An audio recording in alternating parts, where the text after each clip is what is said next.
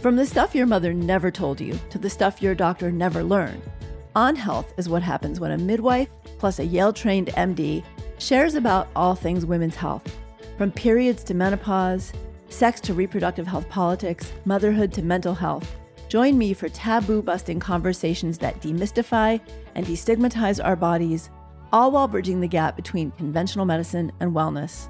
Along the way, we'll be exploring the science and wisdom of how our bodies work, what makes us well, what gets in the way, and how we can live our best lives on our terms. When it comes to women's health and well-being, there's nothing we won't talk about. The new medicine for women is here. I'm Dr. Aviva Ram. Welcome to the podcast.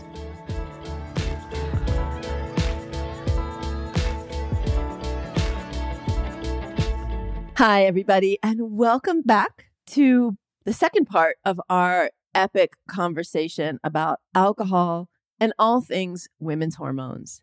Last week, I talked about the impact of alcohol on our hormones in general, and also the impact of alcohol on our internal ecosystems, our gut microbiome, our circadian rhythm, our ability of our liver to break down, detoxify, and eliminate estrogens, leading to even increased rates of synthetic estrogens in our system when we drink and are on the pill or on hormone replacement therapy. So if you're just tuning in for the first time, you can jump in and listen from where we are, or hit pause, jump back to the last episode and give yourself a two for a treat today. I always love that. Like when I'm watching a movie. Okay, so on Saturday mornings when I was a kid, I loved watching creature feature and chiller theater. I loved scary movies when I was a kid. And that back-to-back episode on a rainy Saturday morning was so delicious, especially when I was at my grandparents' house, curled up in their big bed, and my grandma was making breakfast. I love that feeling. It's a rainy day here in the Berkshires where I live with unseasonably warm temperatures. It should be snow, but I have this beautiful gray mist that I'm looking at over the mountain across the way from me. And I'm cozying in here with you and ready to dive in and talk more about alcohol and our hormones. So we're going to pick up with where I left off last time. Last time I left off speaking about the impact of hormones on puberty and our menstrual cycles. Today we're going to take that the next step and talk about fertility, which also naturally brings in ovulation. Can't get pregnant if we don't ovulate. So alcohol and fertility, what's the deal? Well, interestingly, most studies, and this is great news if you like to have a drink now and then, find that light drinking. Now remember, moderate drinking is a drink or so a day, no more than 7 drinks a week, no more than 3 drinks at a time. Light drinking, I'm defining as 1 to 3 drinks a week at the most, and really not even every single week. So most studies find that light drinking, just a few drinks per week, for example, does not impact fertility. Mic drop. So if you're reading on some wellness website or some fertility website that you should never have a drink if you want to get pregnant, that's really not what the data supports. A 2009 study published in the journal Epidemiology followed 18,555 married women without a history of infertility for 8 years as they attempted to become or became pregnant. Diet was measured twice a week. So this was a good study during this period and prospectively related to the incidence of ovulatory disorder infertility. So not getting pregnant because you're not ovulating. Now, that's just one reason for not getting pregnant, but it is one of the more common ones. And I want to just really highlight something. This is kind of like a teaching moment here that's really important. So drum roll, please. Only 50% of fertility challenges happen in the female. Half of them are happening in the male. And I'm not talking about it today. Alcohol can absolutely have an impact on male reproductive health, sperm production, and also erectile function, right? Alcohol may disinhibit women and men. With women, it may lead to some increased desire for sex, but men, it can actually get in the way of that erection. So that's not so great for fertility either. So anyway, this almost 19,000 women were followed for 8 years as they were trying to become pregnant or became pregnant. Their diet was measured.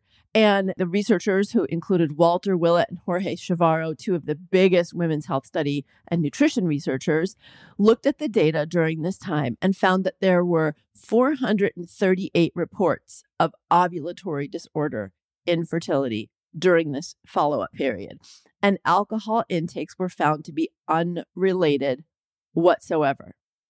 In a study of 567 women seeking fertility care at the Massachusetts General Hospital, who participated in the Environment and Reproductive Health Study, published in the medical journal Fertility and Sterility, a huge medical journal, low to moderate intakes of alcohol were unrelated to ovarian reserve, as measured by something called antral follicle count, or AFC, which is a well-accepted biomarker of ovarian reserve. Ovarian reserve means the capacity of the ovaries to continue to produce ovum from the follicles that are there, or a reduction in follicles. And this was in a cohort of women who were actually seeking fertility care. So they were already having some fertility challenges. And there was no association between their fertility challenge and their alcohol intake, at least as measured in this study. So the bottom line is, if a glass of wine is part of your getting warmed up for sex ritual, if it's part of your romance, there should be no harm in enjoying that once in a while. However, heavier drinking and binge drinking, and remember, binge drinking can be just having 4 drinks at any one time. So if you drink 4 drinks on New Year's Eve, that's binge drinking. Chronic binge drinking is when you're doing it all the time. And then there's binge drinking on top of moderate drinking. So there are lots of combinations, as I talked about in the previous episode. These are another story for fertility challenges, as may be heavier drinking just after ovulation. A study published in Reproduction, another major journal, in 2017, looked at alcohol and fecundability. Great word, right? Fecundability, the chance of becoming pregnant in a single menstrual cycle. It analyzed data from 413 women ages 19 to 41. Of note, these women were mainly white, non-Hispanic, and married with some college education, who completed daily diaries on alcohol intake, including the number of drinks and type, beer, wine, or liquor, for a maximum of 19 months of follow-up. During this time, the women's monthly cycle phases were calculated with a calendar-based method, and they also provided urine samples monthly to assess pregnancy status. Over the course of the study, 133 women became pregnant. Data comparing the outcomes between drinkers and non-drinkers showed that the greater a woman's alcohol consumption, the lower her chance she had of conceiving. Non-drinkers had a 41.3 chance of conceiving. Remember, this is in that one menstrual cycle. Light to moderate drinkers had around a 32% chance of conceiving. And heavy drinkers, it dropped down to 27.2 exactly.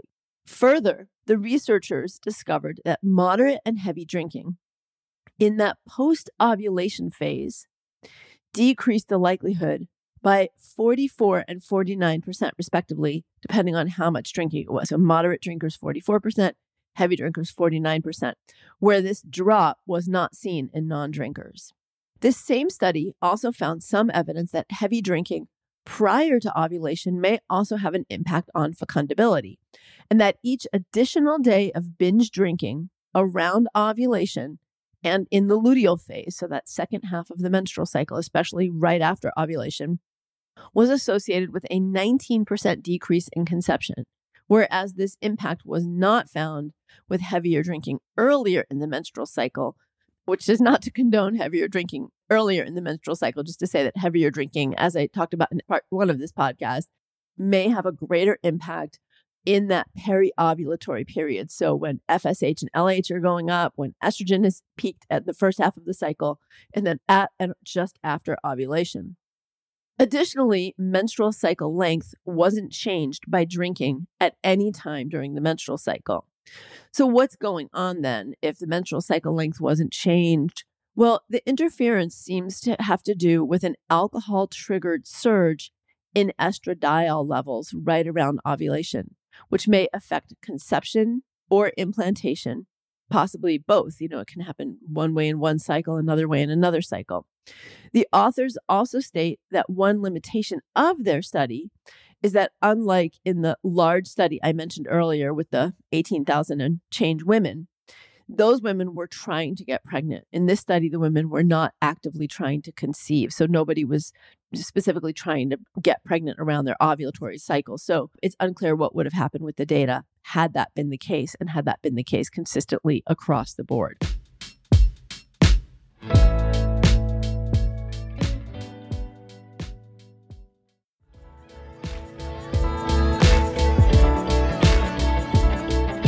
The extent to which moderate to heavy and binge drinking currently, or when we were younger, may impact our fertility down the road is less clear.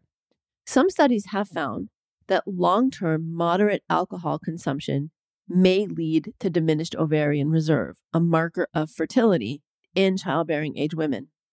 In one study, moderate alcohol consumption was associated with significantly decreased ovarian volume and number of ovarian antral follicles.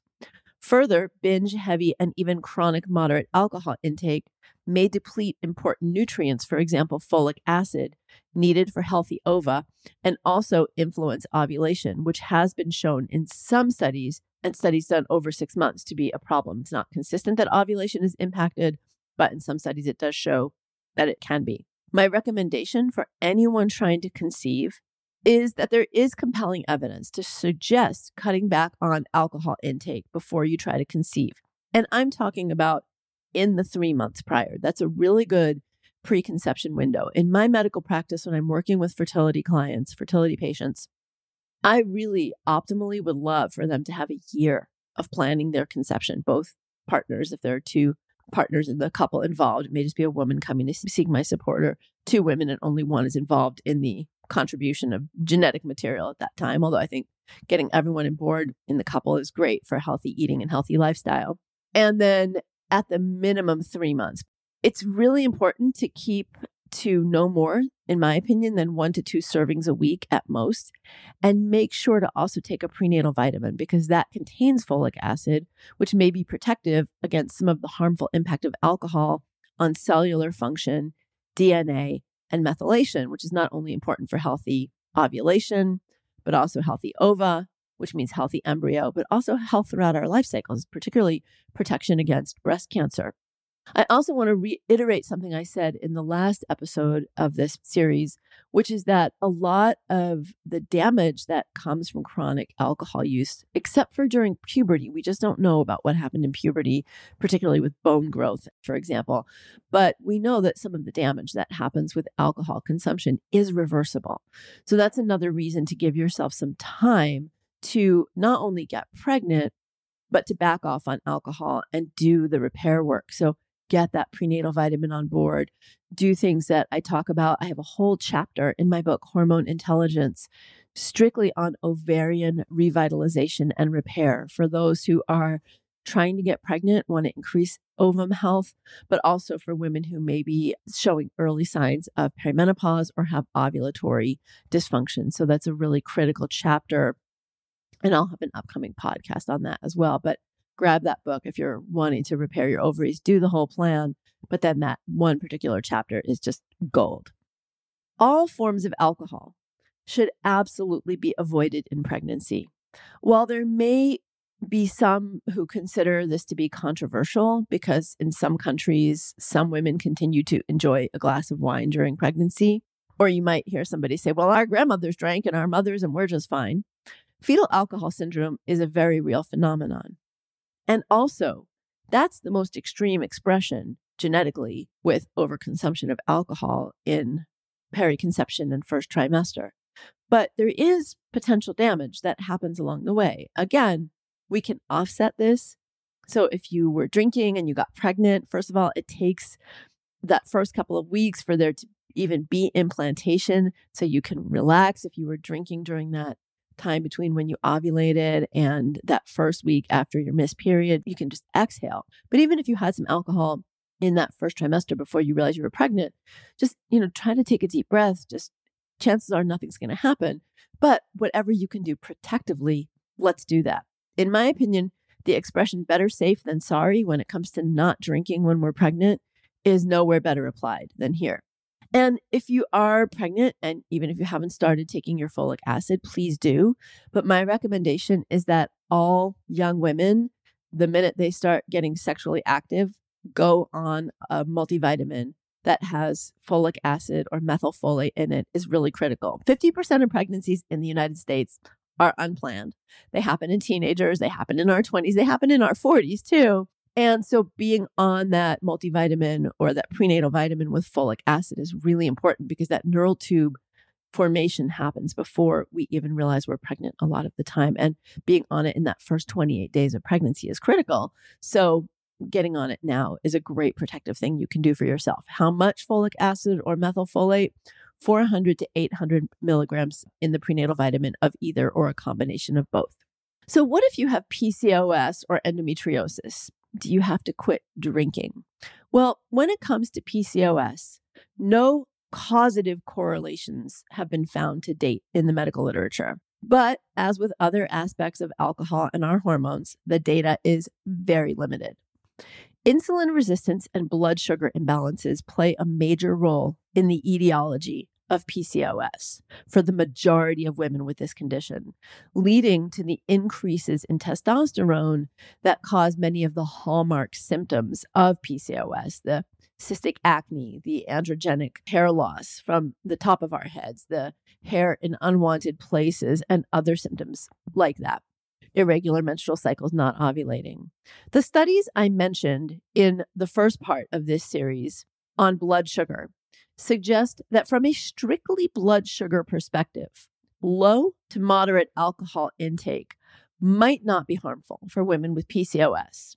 But this doesn't address the individual variations that may actually happen in blood sugar metabolism in women with PCOS who are already predisposed to diabetes, for which drinking alcohol is a risk factor. And it also doesn't address the separate potential hormonal impacts of alcohol on estrogen and testosterone levels, which are disrupted in PCOS, gut health, and inflammation, all of which independently and collectively impact women with PCOS. Some studies, though the data is limited and contradictory, also have shown an increase in testosterone and also DHES, the precursor to testosterone. In one study, this was seen in premenopausal women with the consumption of 0.5 grams per kilogram of alcohol and may increase androgenization and should be explored more in women with PCOS or in women who are at high risk for developing it. So your teenage daughter or your daughter in her 20s or even 30s, doesn't know that you as a mom have PCOS. Let her know that she has this risk factor. We're not psyching her out. We're just really letting her know. And in my book, Hormone Intelligence, and also on my website, in articles, I talk about some of these predisposing factors, and there's a list of them. So if you have those predisposing factors or you have some early symptoms that may suggest PCOS, it may be a good idea to make abstaining or very low alcohol intake kind of your own personal policy from the get-go.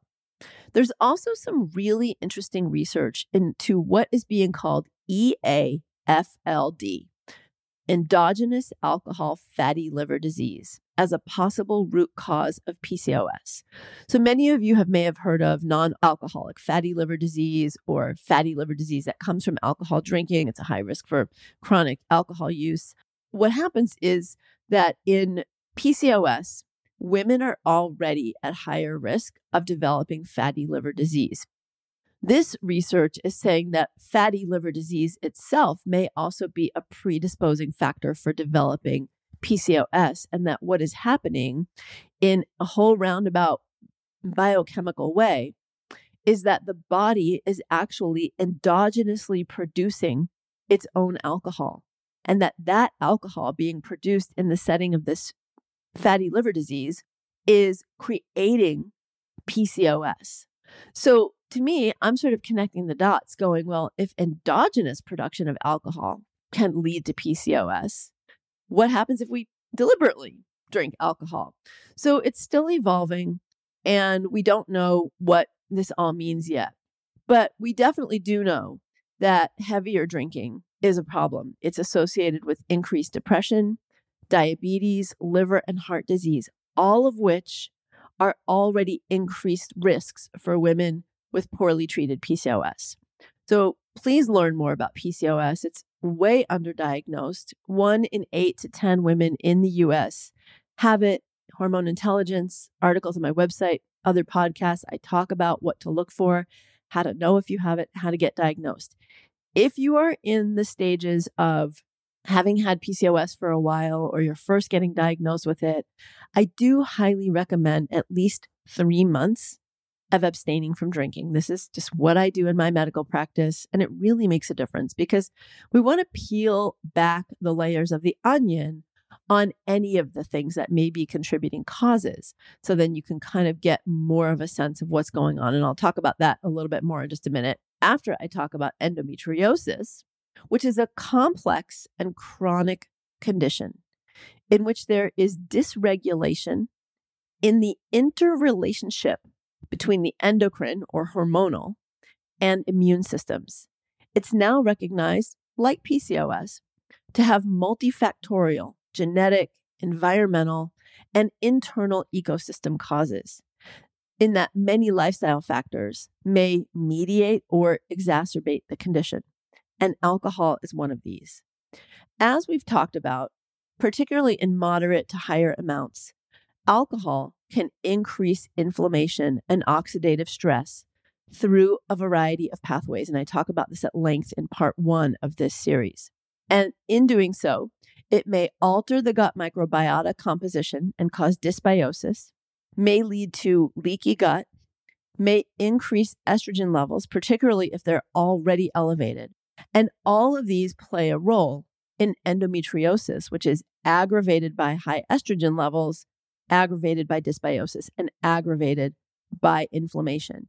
In fact, some newer studies are suggesting that both PCOS and endometriosis, which are totally separate conditions, although they can occur in the same person, one person can have both, may actually start long before we're even born, when we're in our mom's wombs. Not another reason to blame our moms for things. They had no idea. But inflammation or dysbiosis that may even happen during that time when our moms were pregnant with us, or blood sugar dysregulation, may alter our genetic predispositions that make us more susceptible to then later factors that come on when we hit puberty, and then also aggravated by environmental exposures like the ubiquitous presence of herbicides and pesticides, things like that in our environment, endocrine disrupting chemicals, and then also these lifestyle factors.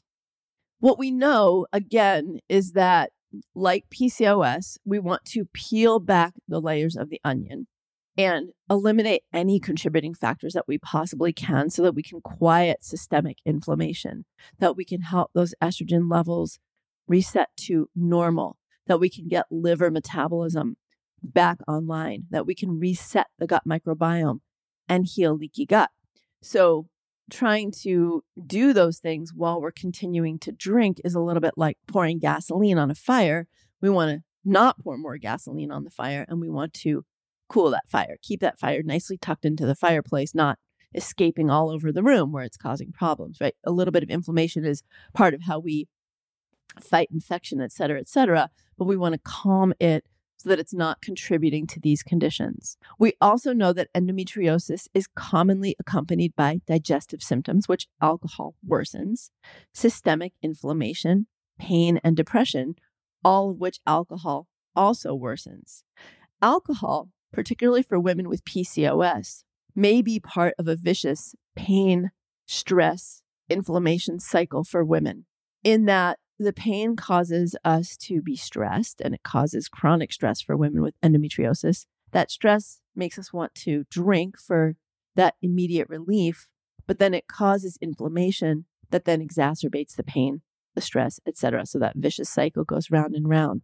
And of note, this is really interesting, a 2021 study that found that one of the effects of the COVID-19 pandemic was an increase of alcohol consumption for 29.2% of women with endometriosis, women being treated for it.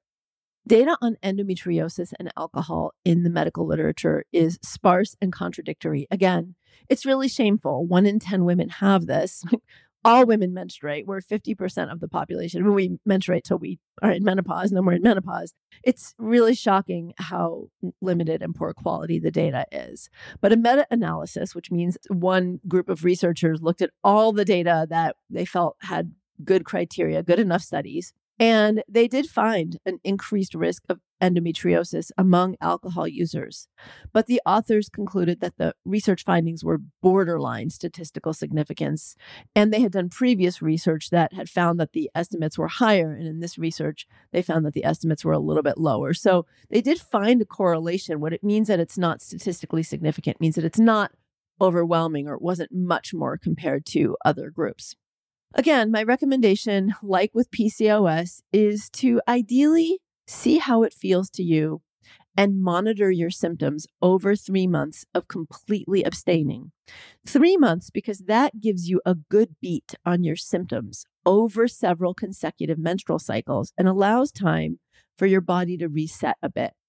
If you personally notice symptom improvements or resolution, then make your decision on whether or how much alcohol to drink according to that. And regardless, keep drinking light. Even 1 to 3 drinks a week is more than ideal with these conditions, in my opinion. Certainly no more than that.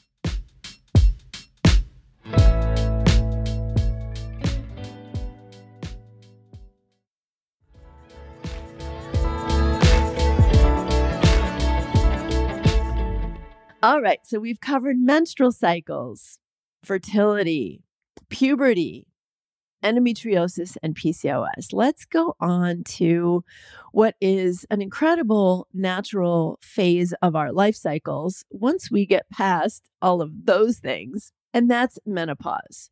The hallmark of menopause is a shift from the potent form of estrogen, estradiol, that's been our companion form of estrogen from the time we entered puberty, to a less potent form called estrone. As this shift occurs, not only do we stop ovulating and menstruating, but we lose some of the lubrication and tissue plumpness that the estradiol provides, literally in our skin, our vaginal tissue, our breast tissue, our joints, our tendons, and more. Now, I'm going to share a lot of the symptoms of menopause, but I just want to say, as a menopausal woman, there are lots of advantages to menopause too, like the I don't give an F. I'm just going to say an F because your kids might be listening. They can ask you about that, but I'm not going to say the word. But, just the we don't give an F. And we're just like in this amazing I've arrived state of our lives. I hope all of us get there much earlier, but if you're not, menopause is for that. We are like hot mamas. Sometimes it feels that way too with hot flashes. And hot flashes are definitely one of the major symptoms that 60 to 80% of women experience. I'm going to talk more about those in a minute. But not just hot flashes, we're likely to experience sleep disturbances, mood swings, headaches and migraines, and other symptoms that can be minor or major.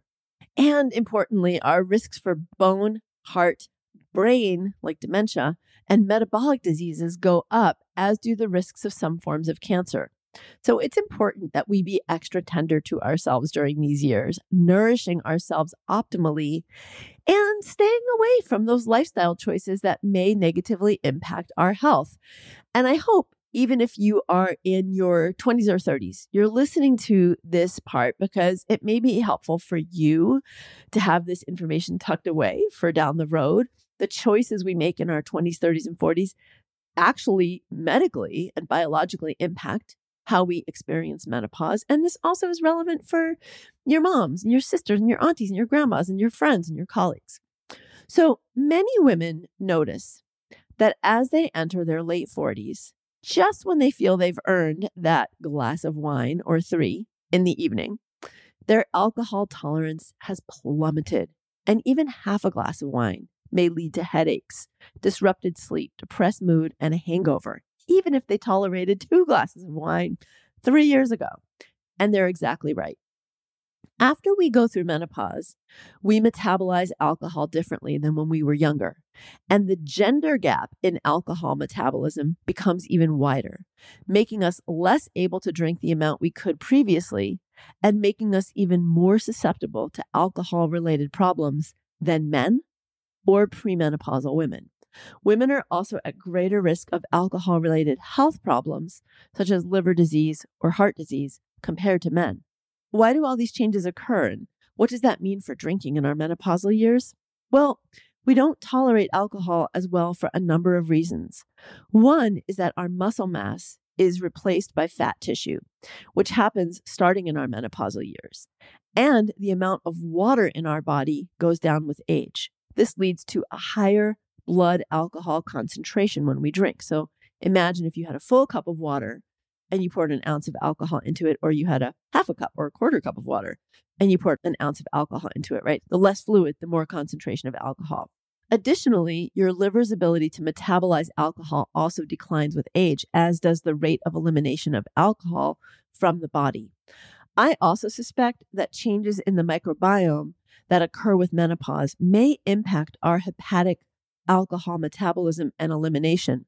There's a really interesting connection between what's going on in the gut microbiome and the liver, and the microbiome changes in menopause, the actual composition of it, and that this may unfavorably shift our ability to metabolize alcohol in our liver, as well as leading to the production of more inflammatory cytokines, as well as chemical products that are produced by the microbiome that may make us feel more unwell when we drink in menopause. Add to this poor sleep and cognitive and emotional changes that may occur from new onset depression in menopause, questioning our self-identity as we go through all these major changes, and just being at this major life juncture where often a lot of changes in our world are happening. Your kids might be going off to college at that time, for example. And it's easy to see why a glass of wine or a gin and tonic sounds especially appealing after a full day. But there's more to this than just the psycho-emotional changes going on that make us want to reward ourselves with alcohol. At the same time that we're going through these life changes and that our alcohol tolerance is going down, our physiologic desire to drink actually goes up, as does the immediate biological pleasure we get from having a drink. And this is really problematic because our risk of developing new onset alcoholism actually goes up during this phase of our life. A 2017 study, and again, this was before the pandemic, right? Drinking has gone up even more since the pandemic, found that binge drinking rates remained stable for men 60 years and older between 1997 and 2014 when the study was done. But women 60 years and older binge drank at steadily higher rates over that time period. And their rates increased by an average of 3.7% each year. So it's a really, really important time for us to be mindful of our alcohol intake and not just go for it, but really start to notice, are we having a tendency to want to drink more, giving ourselves a little bit more permission to drink more, and keeping in mind that same amount of drinking that you did 5 years before menopause, 3 years before menopause, may even itself be too much for you. Hot flashes, which I mentioned before, are also called vasomotor symptoms of menopause. And they're the most common symptom of menopause, with 60 to 80% of women experiencing them. They often begin in late perimenopause when we're in our mid to late 40s. But remember, moderate to heavy drinking may actually push that back a little bit earlier. And they peak in early menopause when we're in our early mid 50s. For some women, they're a short-lived annoyance and then generally over unless they're triggered by something specific like stress or spicy foods or drinking. But for some women, they start early and last for as many as 15 years and may be severe, occurring 15, 20 times a day. And for a subset of women, they're really severe. Also, night sweats, which are a form of hot flashes that occur at night, can dramatically impact a woman's amount and quality of sleep. Even though they're so common, the data on hot flashes, like so much of the data on women's reproductive health in general and women's reproductive health and alcohol, is conflicting. And it does appear to be highly variable and also dose dependent. That means based on how much you drink. So some studies have found that light drinking is actually associated with a lower risk of hot flashes, night sweats, and even a lower risk of bone density loss, as well as having positive effects on blood sugar, insulin, and triglyceride levels, as I talked about in part 1 of this series.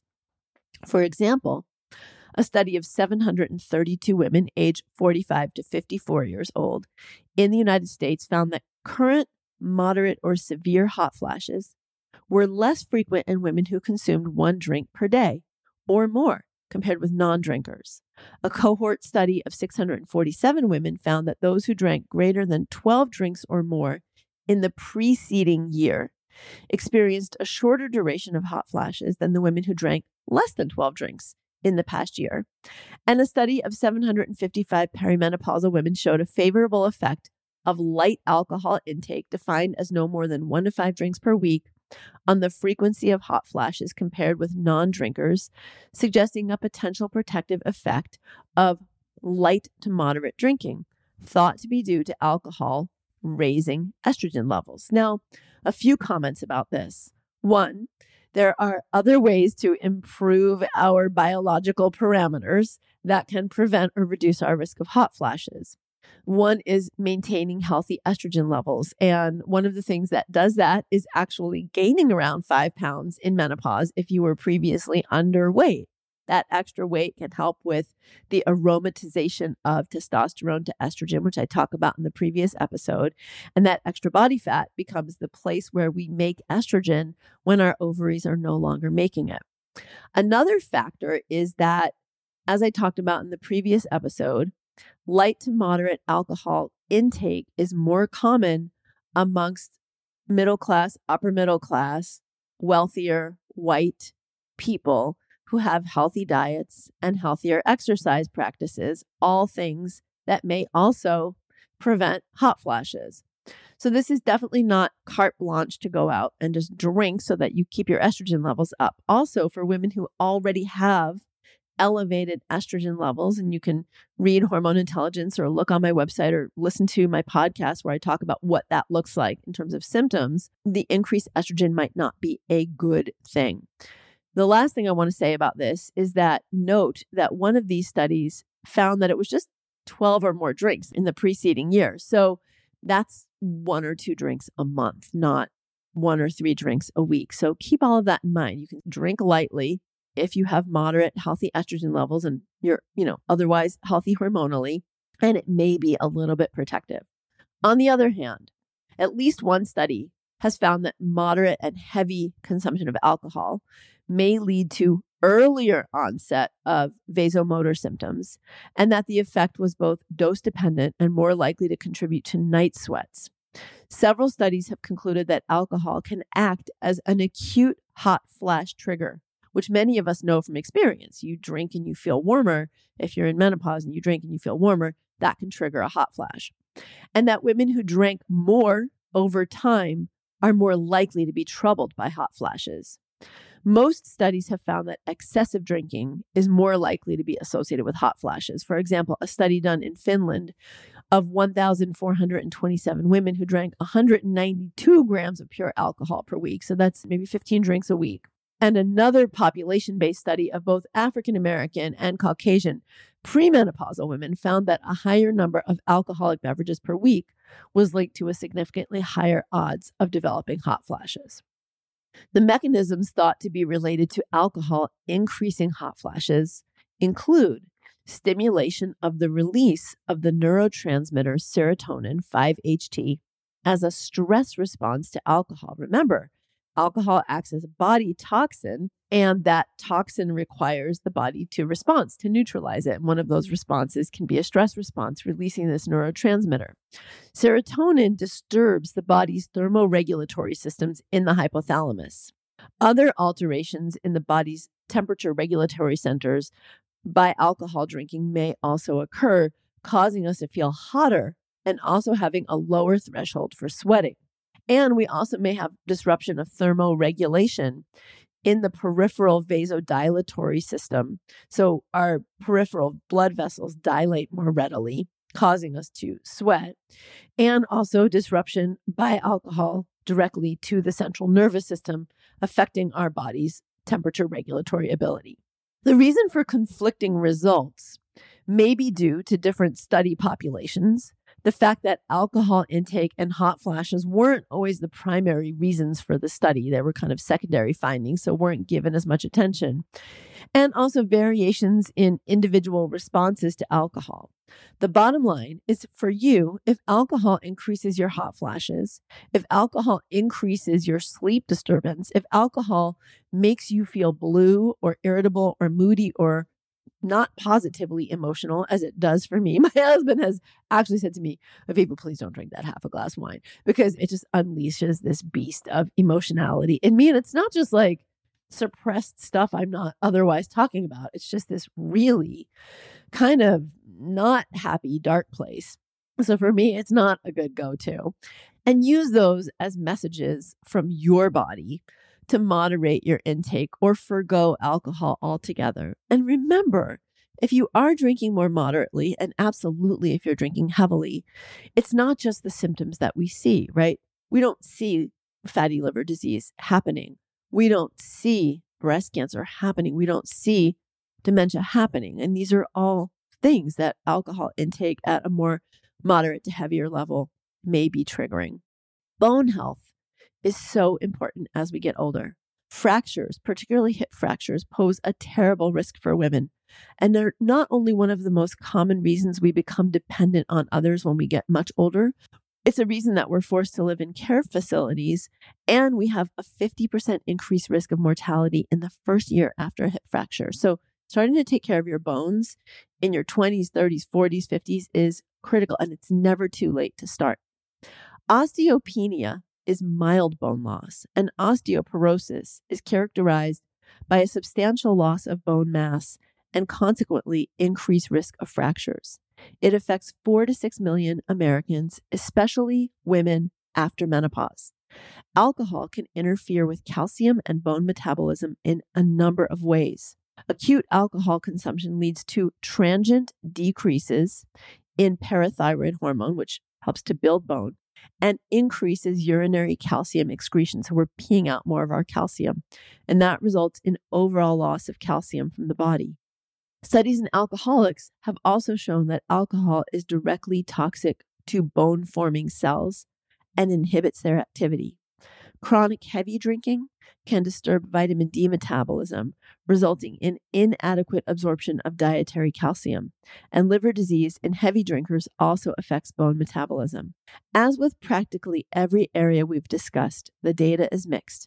While heavy alcohol intake definitely appears to predispose to both osteopenia and osteoporosis, as well as risk of falling, the biggest risk for fractures, which is falling, moderate and light alcohol intake is associated with slightly increased bone mineral density in several studies, again, possibly due to maintaining those estrogen levels when they would otherwise be going down.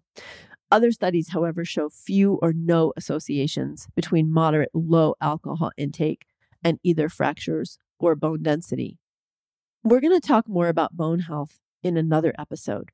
But one thing you can do for yourself, in addition to regular exercise, especially weight-bearing exercise, calcium-rich foods, and taking a calcium supplement, especially as you get in your 40s and 50s, is to eliminate or at least reduce alcohol to no more than 1 to 3 drinks a week.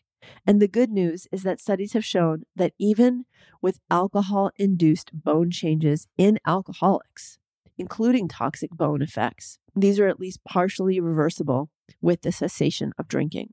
Heavy drinking, on the other hand, is unequivocally problematic in menopause. It can wreak havoc on our bone health, our hormonal health, dramatically increase our risk of breast cancer, heart disease, liver disease, and osteoporosis, as well as our risk of dementia, all of which we're already at higher risk for after our estrogen or estradiol levels naturally decline in menopause. So it's incredibly important for our overall health span, not just our lifespan, but our ability to live well as we live well into our 80s and 90s, to moderate alcohol consumption during and after menopause, finding other ways to relax in the evening and on the weekends, and to really observe the upper limits for moderate drinking, as I've established for you in episode 1 of this 2-part series. You can thank me later, even if you're grumbling at me now, going, ugh, she's telling me to drink less, because you're going to have better sleep and better moods and better metabolism. And I'm going to have lots more to come for you in upcoming episodes on how to get better sleep in menopause and anytime. Let's talk about alcohol and breast cancer. Breast cancer. It's a scary set of two words. And the reality is that most of us will never experience it personally, although most of us will know someone in the course of our lifetime who does have breast cancer. But it is a major risk for women over our lifetime. And of course, we all want to do everything we can to reduce our risk. Not drinking alcohol is one of the biggest things that we can do, whether or not we have family risk of breast cancer, but especially if we do. The evidence is incontrovertible. Extremely large studies with collectively tens of thousands of women, over 3 million person years, published in respected medical journals like Journal of the American Medical Association, JAMA, Journal of the National Cancer Institute and the British Medical Journal, and the American Journal of Epidemiology, show that alcohol intake has been definitively associated with increased risk of both estrogen receptor and progesterone receptor positive breast cancers, and that this risk is high still for individuals consuming as low as 1 to 3 drinks per week. It's also been associated that a history of episodic binge drinking amongst moderate drinkers, so the kind of thing where you drink a few drinks during the week, but then on the weekend you go, full force on binging, that seems to confer higher risk as well. And then that risk goes up even more if you have a family member like a sister or mother with a history of breast cancer. The greatest risk is consistent with cumulative alcohol intake throughout our adult life, intake both in earlier and later adult life. But it's not just heavy drinking. Even 1 to 3 drinks per week does increase risk. And it's thought that for every 10 grams of alcohol consumed, the risk may be increased by anywhere from 4 to 13%. So that's a lot. All right. So you might be listening to this and really freaking out right now. And I'm sorry. I don't want you to freak out. And I don't want to be like all Debbie Downer here. But I do want you to be aware that alcohol is the only regular food, if you will, or beverage that we consume that has actually been definitively associated with the risk of breast cancer. So if you binge drank in your teens or in your 20s, or you moderately drank and then periodically you binge drank, you might be thinking, oh my God, I did all of that. What do I do now? Our bodies are extremely forgiving. And remember, most of the effects of alcohol that we've talked about, even in severe alcoholics, have been shown to be reversible when we stop drinking or cut back. I'm going to talk about folic acid and methylfolate before we wrap up today with this episode, and how that can be protective and mitigate risks of history of exposure. So keep that in mind. And then you may be somebody who wants to be more mindful than the average bear of breast cancer screening when you get to that phase of life where screening becomes indicated, but there's no indication that a history of alcohol consumption is an indication for starting breast cancer screening early or any of that. So deep breath, exhale, and know that there are protective things that you can do, and that this is just sort of a wake-up call that if you are drinking at that level, to cut back. Now, if you have a family history of breast cancer, mother or sister, that's where the risk is most related, then you may want to consider whether drinking is a good idea for you on a regular basis. It doesn't mean you can't have a drink on your birthday or a drink on a holiday, but that 1 to 3 a week may still be too much for you if you have that predisposition. The mechanism of action of increased breast cancer risk with alcohol use includes alcohol's ability to increase estrogen and androgen levels. And again, remember that risk is even higher if you're taking the pill or hormone replacement therapy. And there's also increased risk of direct toxicity to the mammary tissue, to the breast tissue, due to DNA damage, altered gene expression, and methylation. And that's where the folic acid is going to come into play. Susceptibility to the breast cancer enhancing effects of alcohol may also be affected by other dietary factors like low folate intake, lifestyle habits like the use of hormone replacement therapy, or biological characteristics such as tumor hormone receptor status. A combination of alcohol and hormone therapy is an added risk. Per the Nurses' Health Study, compared with women who neither took hormones nor drank alcohol, The risk of breast cancer was twofold higher in those who drank more than one alcoholic drink per day and used hormones for 5 or more years. So that combination.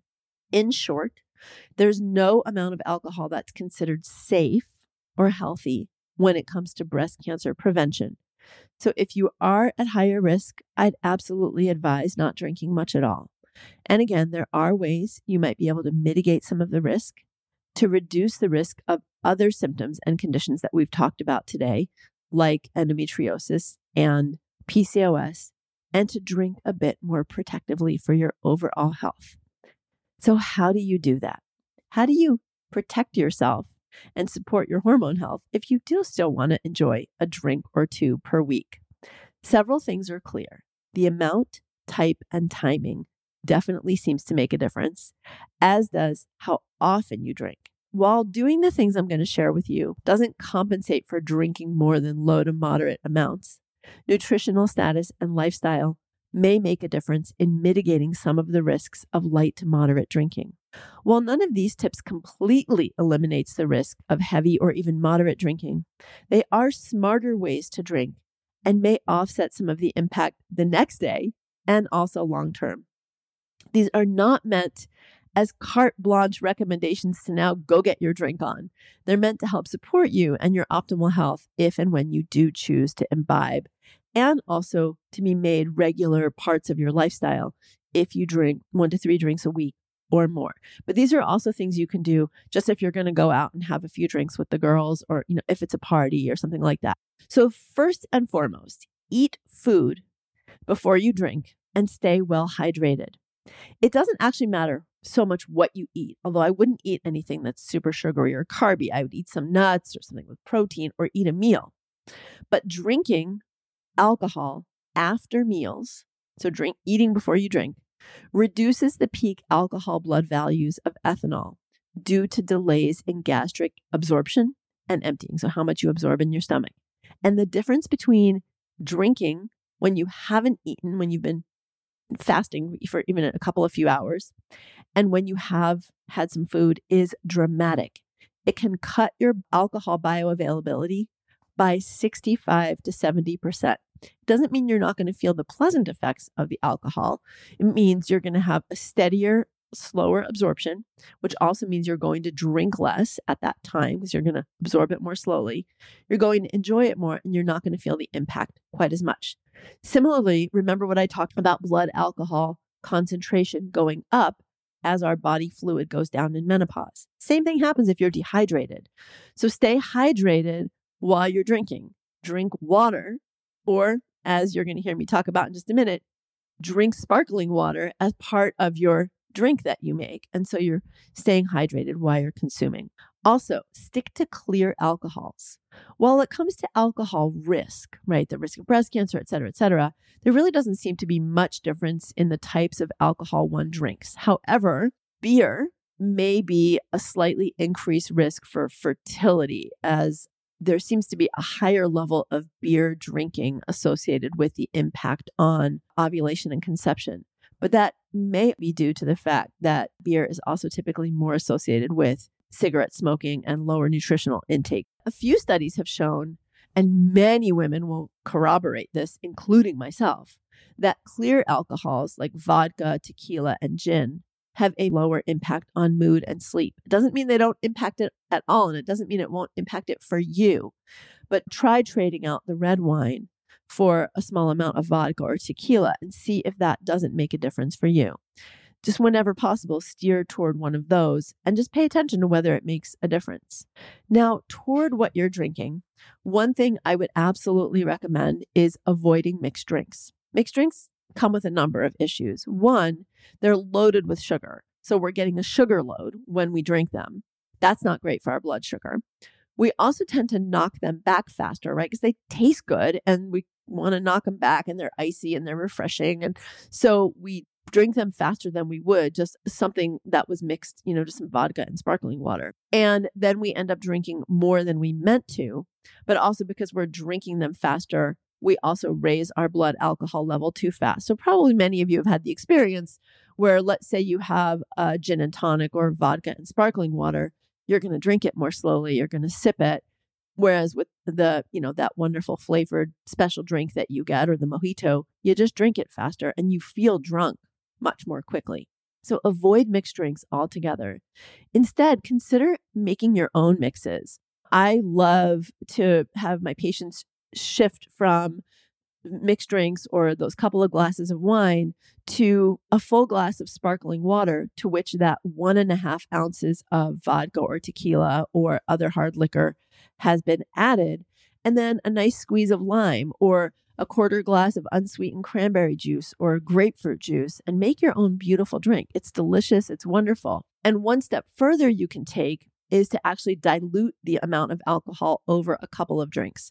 So instead of having that 1.5 ounces, which remember from the last episode is 1 serving of hard liquor, have the bartender split that, put it over 2 different drinks. So your first drink is half that amount and your second drink is half that amount. So now you're holding a drink in your hand, you're enjoying sipping something back. It still gives you a buzz. And now you get 2 drinks out of 1. It's also really important not to exceed guideline amounts at any one time. So remember, binge drinking is 4 drinks at a time. Keep it to 2, keep it to 3 if you have to, but don't exceed into 4 drinks. And don't do that on the regular. Remember, 7 drinks or more a week is more than 7 drinks a week is heavy drinking. So think about how much have I had this week and how much am I having right now. But keeping to those guidelines is really important.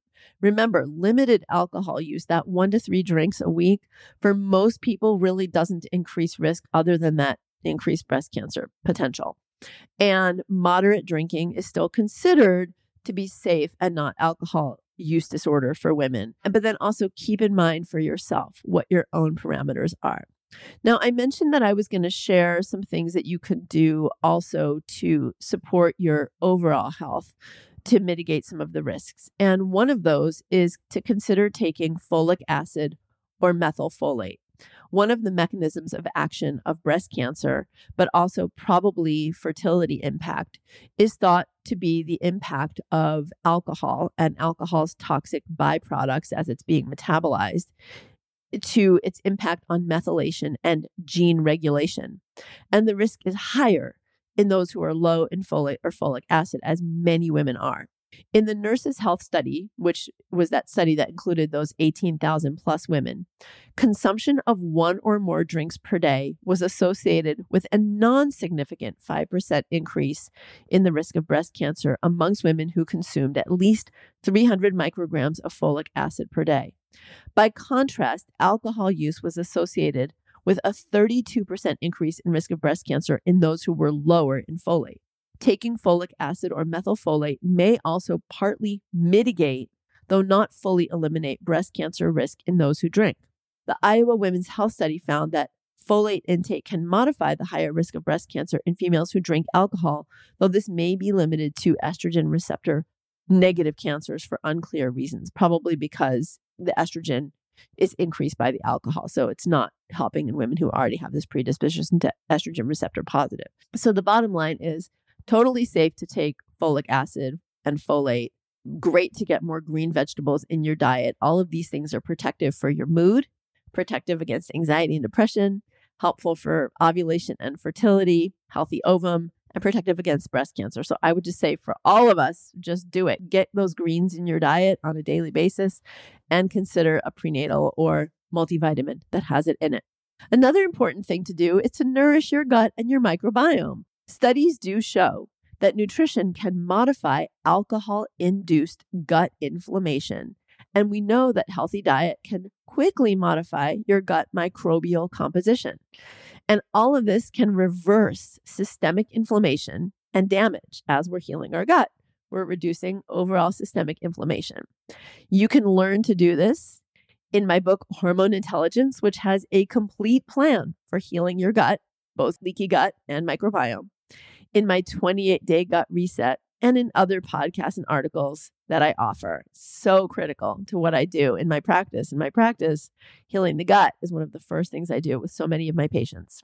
And one little tip is, if you are going to drink, consider some post-drink support. And there's an herb called milk thistle that has compounds in it called silymarin and other psilocybins that, when taken after heavy alcohol consumption may help to protect or repair short-term alcohol damage to the liver cells. And if you've been a drinker or even moderate drinking, including some milk thistle in your diet, it actually can be used kind of like flax seeds and ground up into your food, can be helpful. Milk thistle is considered a hepatoprotective herb. But here's the key.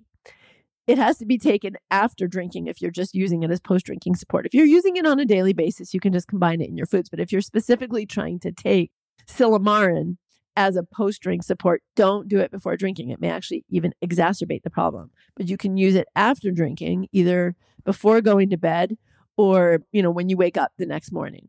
All right. So what's the bottom line? What is Dr. Aviva's bottom line on alcohol intake and our hormones?